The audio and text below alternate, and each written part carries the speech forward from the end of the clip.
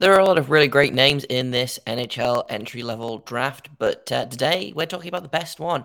We've got Will Scouch here to talk all about Gleb Trikasov on today's Locked On Blue Jackets.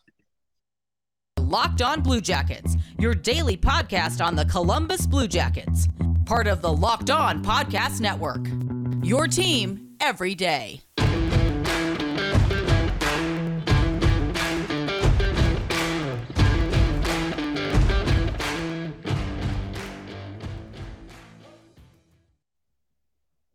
Hello and welcome to Locked On Blue Jackets, part of the Locked On Podcast Network, your team every day. I am, as always, your host, Jay Foster, here to bring you all of the news, the stories, the trials, tribulations, the joys, the agonies of your favorite team and mine, the Columbus Blue Jackets. Today, we're going to be talking about potential future Blue Jackets, though, and we're going to be doing another prospect profile with Will Scouch of Scouching. So before I get into that, I want to thank everyone making this your first listen of the day. Locked On Blue Jackets is free and available on all podcast platforms and also on YouTube. So if you're not watching on video, then maybe you should be. And if you are watching on video, I appreciate you. If you're not watching on video, I also appreciate you. But I appreciate you more if you're watching me on YouTube. So do with that what you will. And I will just get right into my conversation with Will. So it's getting closer and closer to the draft, and I still really have no idea who the Blue Jackets are going to take with either of their picks. And I don't know if anyone that isn't Jarmo Kekalainen knows. So I thought, hey, let's sneak a couple more draft profiles under the wire before everyone heads to Montreal in about 3 weeks. And so I've got a friend of the show, Will Scouch, on to chat some more about prospects, because he is much smarter than me and knows more things about prospects than I do. Good afternoon, Jay. How are things? I appreciate the kind words, but even if I don't fully support them, but I hope I can help. Well, I feel like I know a lot more about prospects even now than when I started doing these, and you and many other prospect guys have been kind enough to use very small words to explain things to me. But Good to know.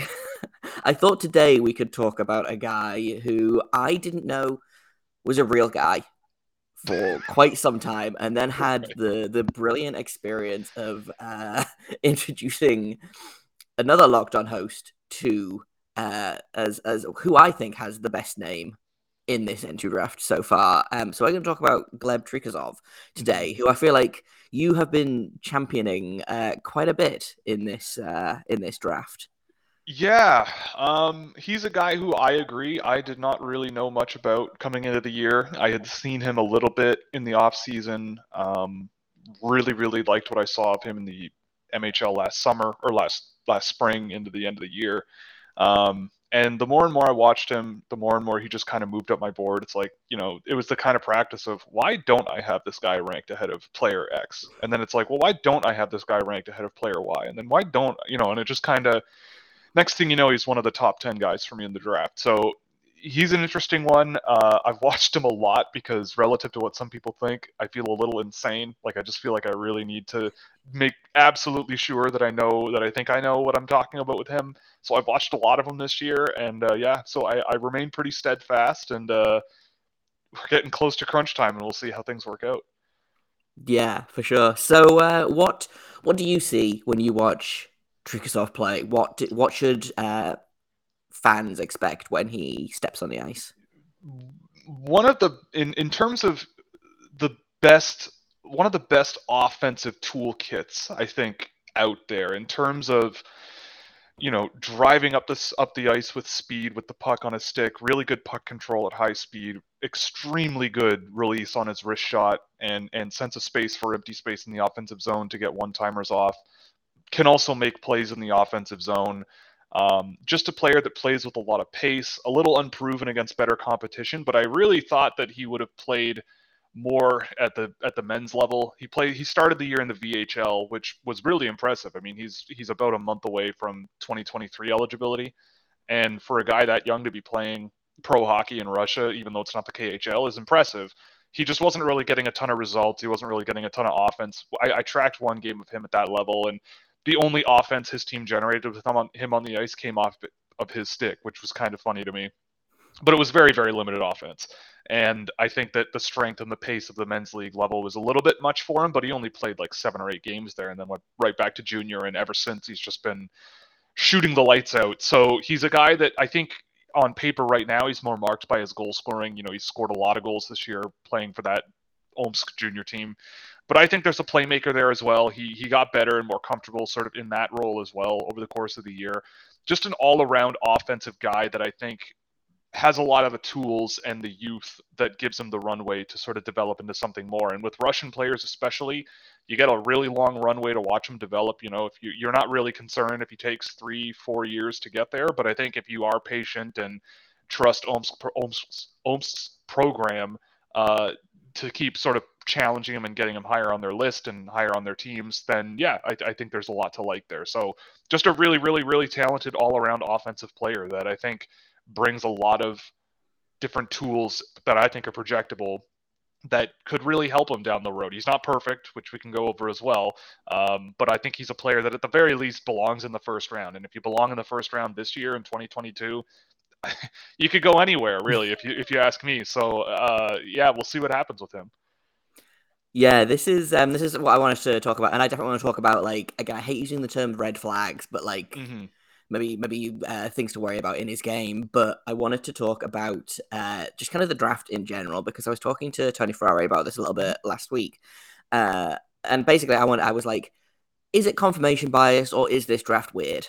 In terms of, I feel like, and we talked about this a little bit off mic, I feel like I look at a guy and then I'm like, oh, okay, I know where he's going to go. And then they release a new set of draft rankings and he's dropped like 20 points or he's jumped up. Like, Cutter Gauthier kind of came out of nowhere for me. I feel like Brad Lambert was ranked like the second best prospect right up until like literally until February of this year. And now they're like, well, maybe he won't even go in the first round. Like, what the heck is up with the draft this season? Yeah, it's funny. I mean, I think there's a lot of... So first off, I don't think the very, very top end is as strong as prior years. So I think that you've got a bunch of guys at the top that might not be that even Matthew Beniers, Owen Power level prospect, but maybe, you've got a couple of, I would say, Brant Clarks. You've got a couple of Mason McTavish's maybe level guys at the top. And I really like Mason McTavish. But you might just have that kind of guy at the top end this year. Beyond that, guys like Slavkovsky and Juracek and Nemec, to me, they're good prospects, but I feel like those guys maybe peter out in a team's middle six, like Slavkovsky, second, third line, probably second line, Nemec, Juracek, second pair. I don't think either of those guys are likely to be top pair guys. Depends, but we'll see. And then it just kind of flattens out. Like usually in any given draft, there's a point where things just sort of flatten out and it's like, well, you kind of take who you want. For me last year, that was kind of around approaching 20, like on my list. Once you get to around 20, it's like, yeah, I could see a lot of guys going around that range. And that's kind of what happened. This year, that starts at like 8 or something, where it's like, and the guys at the top end of that group for me are guys like Matthew Savoy, Gleb Trikazov, Joakim Kamel. And those guys to me are guys where when I see them playing really well, they could be some of the more dynamic, exciting players to come out of this draft. But there's issues with them that require development, and they're issues specifically where if they don't come far enough, it could limit their NHL impact as a whole. Like it just might not work out for them. As you draft a guy 7th overall, then you look back in 10 years and go, how did anyone have this guy 7th overall? And it's like, well, sometimes it all just doesn't come together the way you want. And I mean, I also feel like, I think that in the scouting community as a whole, there seems to be a lot more people involved and a lot more people really digging into the details and really sort of trying to separate one player from another. And before, I feel like there might have been a lot more, people trusting other people's thoughts, or there was a lot more groupthink kind of dynamics out there. And then this year last year too happened as well, but this year seems a lot of different people have a lot of different philosophies, and I think that's coming out as well. So I think that what this year's draft kind of will indicate at the end of the day is what teams are focused on what. Are there teams that maybe have a specific sort of strategy in the draft of like the type of player they're looking for and what they think they can develop? Or is there a team that is just sort of going, I don't really care, let's just take what we believe are the potentially highest upside guys left? Or are there going to be teams that want to play it a little more safe? And I feel like this draft, it'll really expose that kind of line of thinking. So it's a little bit weird because I think on paper there's a lot of players that show good talent in some areas, but other areas are enough of a work in progress that it might limit their NHL upside. But also, I get the feeling that this is also just sort of the scouting community maybe rationalizing the actual value you get out of an NHL draft more. Where it's like, if this guy turns into a third round pick and I picked him, or a third line player and I picked him 27th overall, like generally in the NHL draft, that's a good draft pick. If you get an everyday third line NHL guy that you trust and you can play in the late first round, that's pretty good. It's not great, but it's it's good.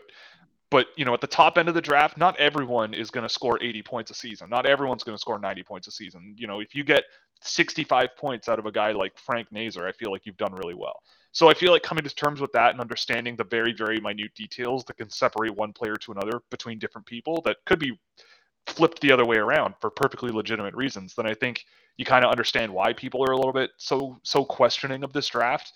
But I think the biggest issue is that there's a large group of players that starts pretty quickly where it's really, really, really hard to discern between one and the other, and you get all kinds of different results based on what people think.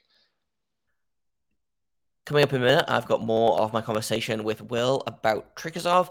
But first, I want to tell you about one of our sponsors, and this is a product that I use literally every day. So I started taking AG1 because I was feeling tired all the time. I was having a lot of health issues. I wanted a supplement that was not a million different pills and vitamins. And honestly, I kind of wanted to see what the hype was about.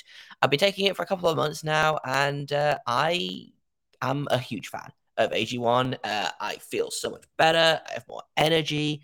I just really look forward to having it every morning. So what is AG1? Well, with one delicious scoop, you are absorbing 75 high-quality vitamins, minerals, superfoods, probiotics, and adaptogens to help you start your day right.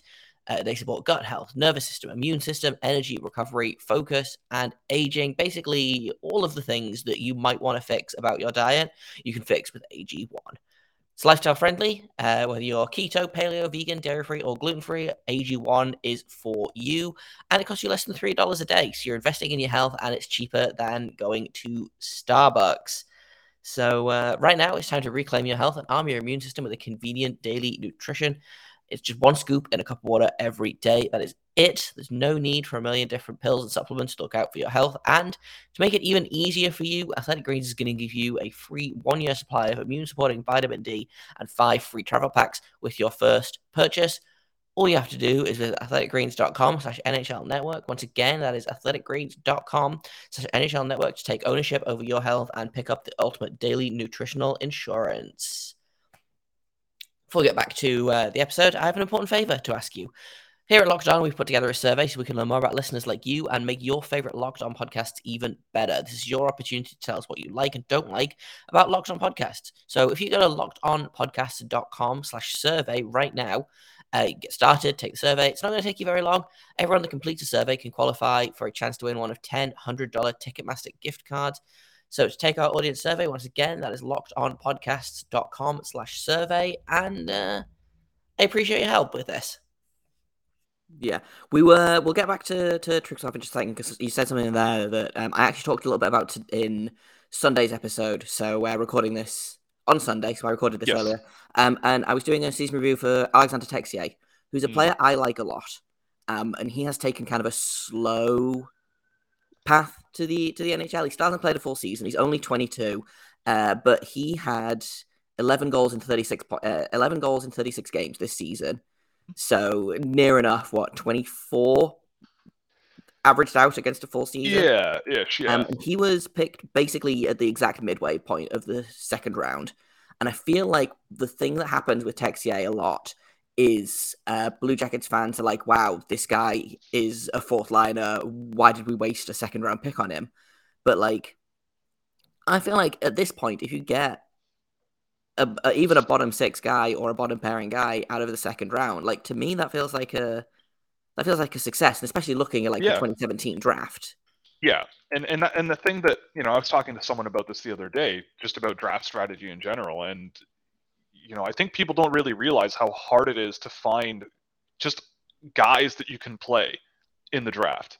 right? Like that really you can play, not guys that you're sort of trying out and it's like, well, I guess we better give them a chance before we like cut them loose. It's like a guy where you're like, let's give them a go. Like they deserve a chance. They've played well enough everywhere else. Like let's give them a long look. And I feel like to do that outside of the first round and have it stick and land is tougher than people might think. And getting, you ideally in your first round, you want a guy that will be that, like for sure. Like you use your first round pick, you pull them up on stage, you give them the jersey, do the photo op. That's a guy you want in that jersey playing in the NHL, right? In this beyond that, getting two players in every draft that can play hundreds of games in the NHL is really, really good. And I think Texier is already up close to that. Texier, I think, is third or fourth in points in this for guys drafted in the second round. And Comtois is ahead of him in Anaheim, and Jason Robertson, who I feel like is going to be one of those guys where we're like, how did he fall to the second round? The answer is small, but he's already basically a point per game. I mean, and so Alex Texier's already played 123 games, and I know the Columbus Blue Jackets are kind of like in a rebuild or whatever, but beyond, like, it doesn't really, to me, that doesn't really matter. Like, you just sort of go, okay, but like they're I mean, it does matter, but you're playing these guys, and I look at Texier. I've always really liked him too. I think that he's still sort of figuring it out. He's still 22. He's got some more runway to go. But yeah, even if he peters out as a bottom six center that plays offensively, like you can put him out on the power play, like that's fine. If he belongs in that role on a playoff team, which hopefully Columbus will be before too long, then yeah, you've done really well. So it is something to think about, because I feel like a lot of, I'm never a huge fan of just saying, well, let's play it safe, because it's rare outside the first round to land those 200 game guys. But yeah, I mean, I think that it's something that people sort of need to refocus on and think about, rethink the draft. Because if you do get two of those guys in every given draft, that's an unbelievable drafting organization. Like generally you get like one, maybe two. You look at the Pittsburgh Penguins and all the guys they've drafted that just they plug into their lineup and they play like 300 games in their career. And, they're not phenomenal, but Pittsburgh still keeps getting to the show and keeps getting into the playoffs and everything with these guys. So you need depth at the end of the day. And like, that's what the draft is, I think, is depth. Like, you pick your guy in the first round that hopefully is going to be, a solid piece, a solid core piece, and then you kind of draft around that. Yeah. Which I guess kind of leads into my, like, a related kind of question. So the Blue Jackets are drafting 6th and 12th. In your opinion, like, what should Blue Jackets fans be hoping for with those picks? Obviously, this is a weak draft, but do you, like, I would say that you want your sixth, like, that sixth guy. Ideally, you want to project him as a top line guy or a top two defenseman. But 12th is where it kind of gets a little bit wobbly, I think. Like, what would you want out of a 12th overall pick? Well, I mean, I think every year, in that teens range, at least based on how I evaluate the draft every year, it seems like around 6 is six is a range where you're going to get a good prospect. I obviously, you always want a first liner, you always want this, you always want that. But like, I look at, like, I have 6 guys in my first 2 tiers that I think are a step ahead of this giant group that I talked about earlier. And that's Wright, Cooley, Lambert, Slafkovsky, Jiricek, Nemec. And if you're guaranteed a shot at one of those guys. And at 6 right now, it's Simon Nemec for me. And if you get him there, you've got, Columbus has drafted some really good dynamic, defensemen that can carry the puck and move it. And I think that you can't have too many of those guys. And if Nemec can be another one of those guys. You've got Kuhlman's in the system already. You've got Swazil. I like him a lot more than both of those guys. And I think that when you look at Columbus, it kind of adds, if it's Nemec, I don't think it will be, but if it is, then that's something you can work with. You get a shot at David Jiricek. Like, he's a little riskier because of injury. I think, he had a bit of trouble in the games I saw post-injury where he sort of just wasn't up to speed, and it was clear he had missed like 5 months of hockey or 4 months of hockey or whatever. Like, that's gonna suck for a while. But I wouldn't be too worried based on how he plays. He's just one of these guys where I think you need development. But if he gets to the finish line, you might be looking at one of these like Mikhail Sergachev type second pair guys that, might not be a 25-minute a night, Norris Trophy winner, but, a good 200-foot dude. You're going to get a chance at someone good. And at 12, I think all bets are off. Like, someone in that top 6, maybe they slip all the way to 12. I don't know. Maybe it's possible. Maybe a guy like Matthew Savoy, teams are spooked about him. and for reasons that are out there. But he might be a guy you snag at 12 and just swing for upside. Or if you want something more reliable, someone like Frank Nazar or Liam Ogren or another one of these sort of hardworking, solid floor guys that you can work with. Maybe you get a third line guy out of that, out of those guys, but there's upside for more, maybe a second liner. But in that range, I guess, to quickly answer your question, is at 12. At 12, you kind of get these guys where there could be something more, right? Like you set your expectations kind of refrained, but you think there's definitely potential for more. And if they hit, then great. But it depends on how you want to play your cards, right? Like especially in this year's draft, you could swing for a lot of upside at 12 and just go full send, or you can sort of play it really safe, or you can find a kind of sit in the middle and go, we accept that there's risk with this player and we think they'll still play, but if they hit, they'll be probably of relatively close value to that guy we picked at 6, which we think we're more confident on. But again, it's about sort of keeping things in perspective. In a minute, we are going to finish off our conversation with Will about Trikazov.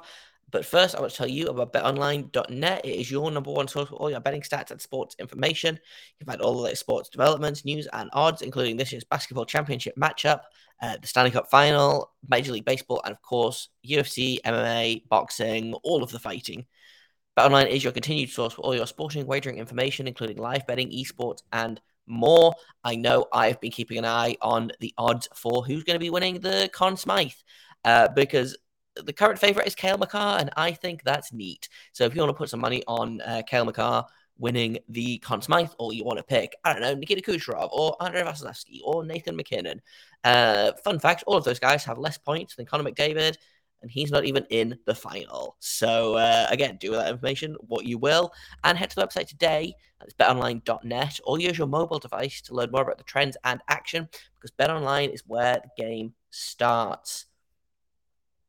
Yeah, I feel like Kekalainen is more so than maybe any other GM a very kind of high risk, high reward drafter.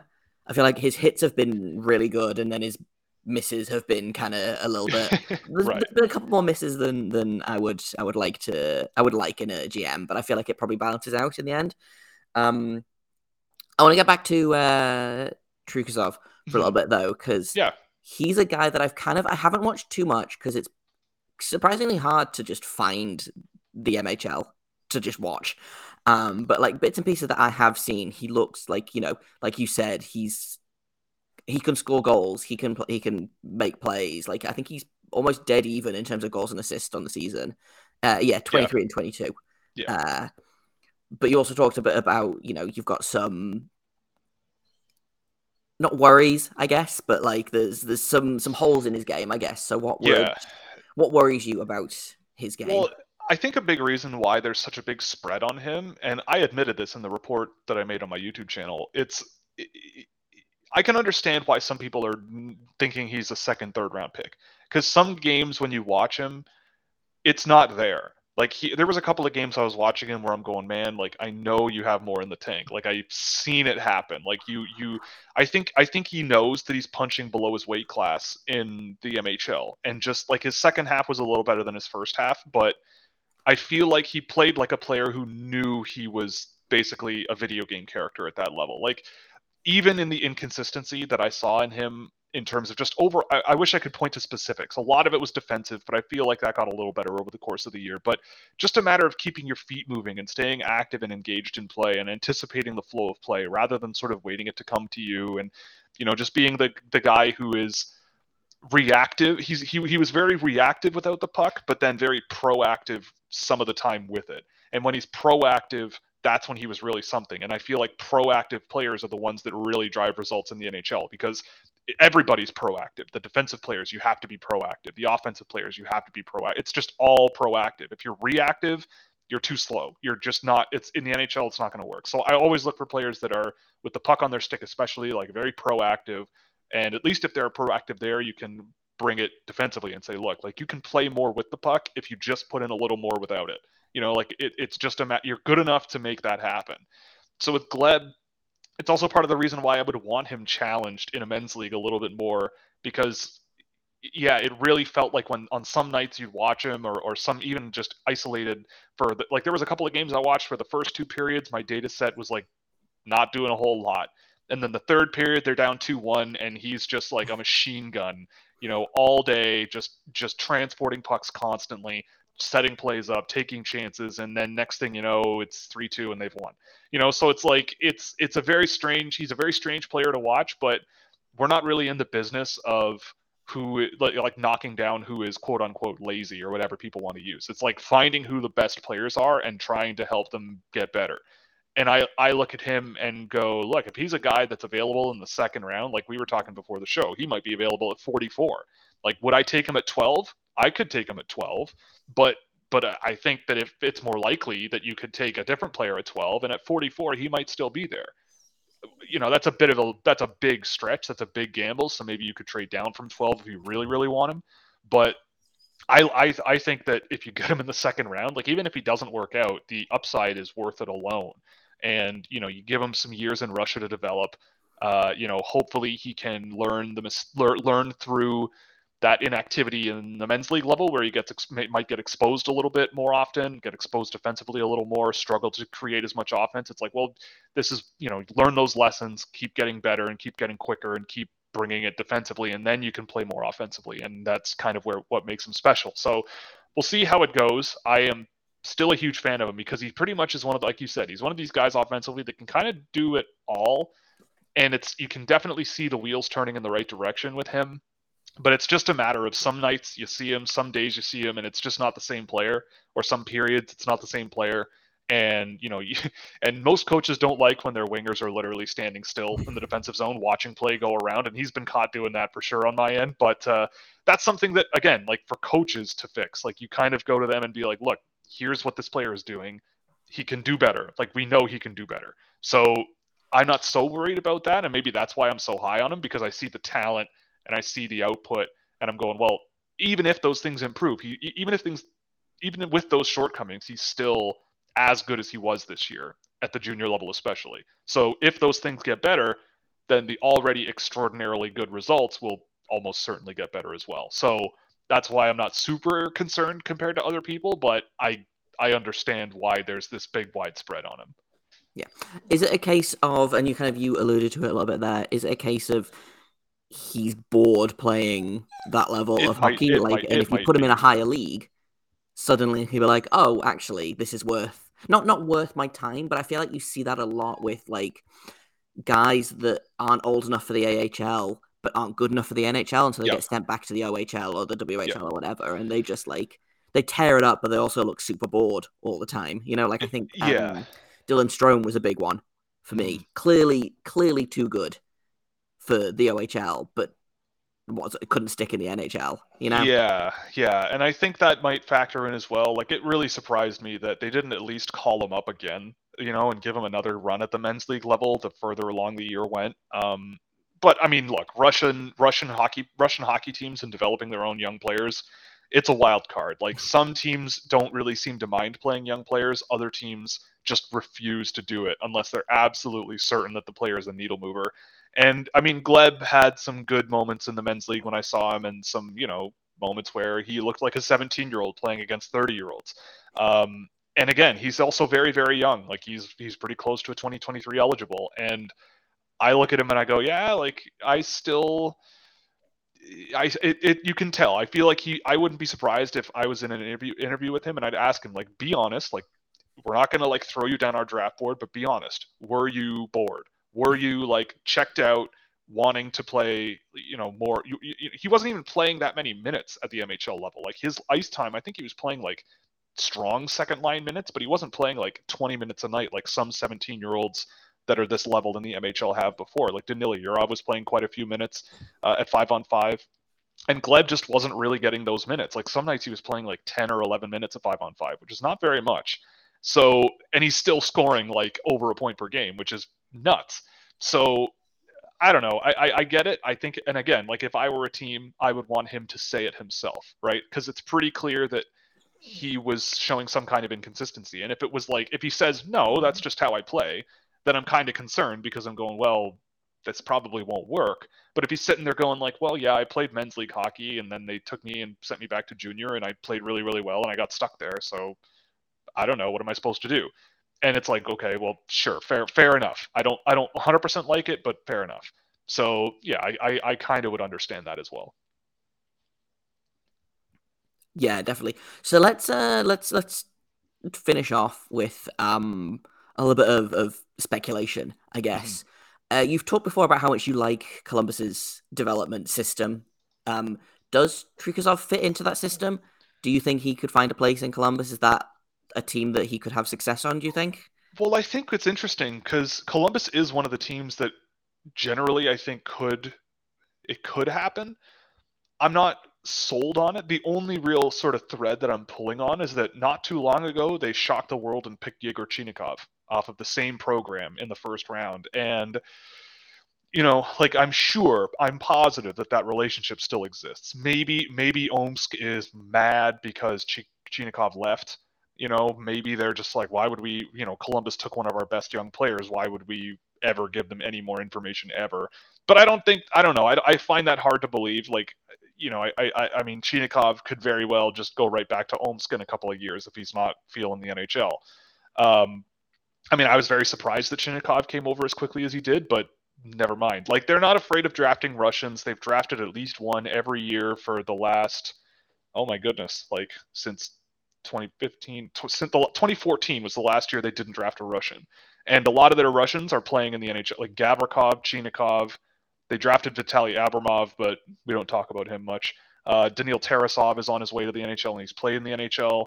So they're not afraid of Russians, and they're not afraid to play them. So I think it's possible. And I know that Jarmo is not afraid to think outside the box a little bit. And to some people, thinking outside the box means Gleb Trikozov. But I don't think it's that far outside the box.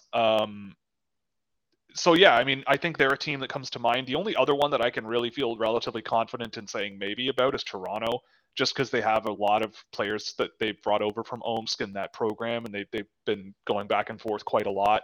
And they deal with the agent that represents Trikozov quite a bit, who represents a lot of Russian players that Toronto's brought over. So we'll see. But I think it's possible. I'd say I'd be more comfortable putting money on him landing in Columbus than a lot of other teams in the NHL, even if it's at 44, if it's not at 12. 6 might be a little high, but 12 is around where I'd go, yeah, you know what? Take the chance. Let's see what happens. Yeah, I feel like especially, and this is something that I was talking to Tony about this as well, is the Blue Jackets, once they've picked 12, that'll be their 5th first-round pick over the last 2 years. And I feel like, especially in a draft like this, like, get weird, get crazy with it. We've seen that Kekalainen clearly has a list that no one else has, because I like when they drafted Chinakhov, I feel like we've talked about this before. I was like, who's this guy? I'd done a ton of research on Hendrix Lapierre, because I assumed that's who they were going to pick, and then I just threw it all out the window. So if there was anyone who was like, yeah, we're going to take Trikozov at 6, and what? It would be Kekalainen. I very much would not be surprised if they did the Chinakhov thing. And I'd pass out. I'd pass out. I'd love it. I'd absolutely love it. It'd be hilarious. I am gonna hit. And that's kind of all I've got for you today. Tomorrow we're going to be continuing our prospect week. We've got another conversation with Will Scouch about Owen Pickering, who is a WHL defenseman out of Swift Current. And we're also going to talk goalies, because there's no goalies in this draft. Or there's no first-round goalies, I think. And I thought that was weird. So I asked Will why. So some Pickering talk, some general WHL talk, and most importantly, some goalie talk is all coming up tomorrow on Locked On Blue Jackets. And I've been Jay Foster. You can find me on Twitter at _Jacob Foster, JAKOBFORSTER. If you're watching on YouTube, it's down here at the bottom of the screen. And you can find Locked On Blue Jackets on Twitter as well at LO_Blue Jackets. If you have comments, questions, criticisms, you can email me at lockedonbluejackets@gmail.com. And thank you once again for making this your first listen of the day, every day. Locked On Blue Jackets continues to be free and available on all podcast platforms. And my dog is making a noise behind me. So we're going to sign the episode off there. Until tomorrow, make sure you stay locked on.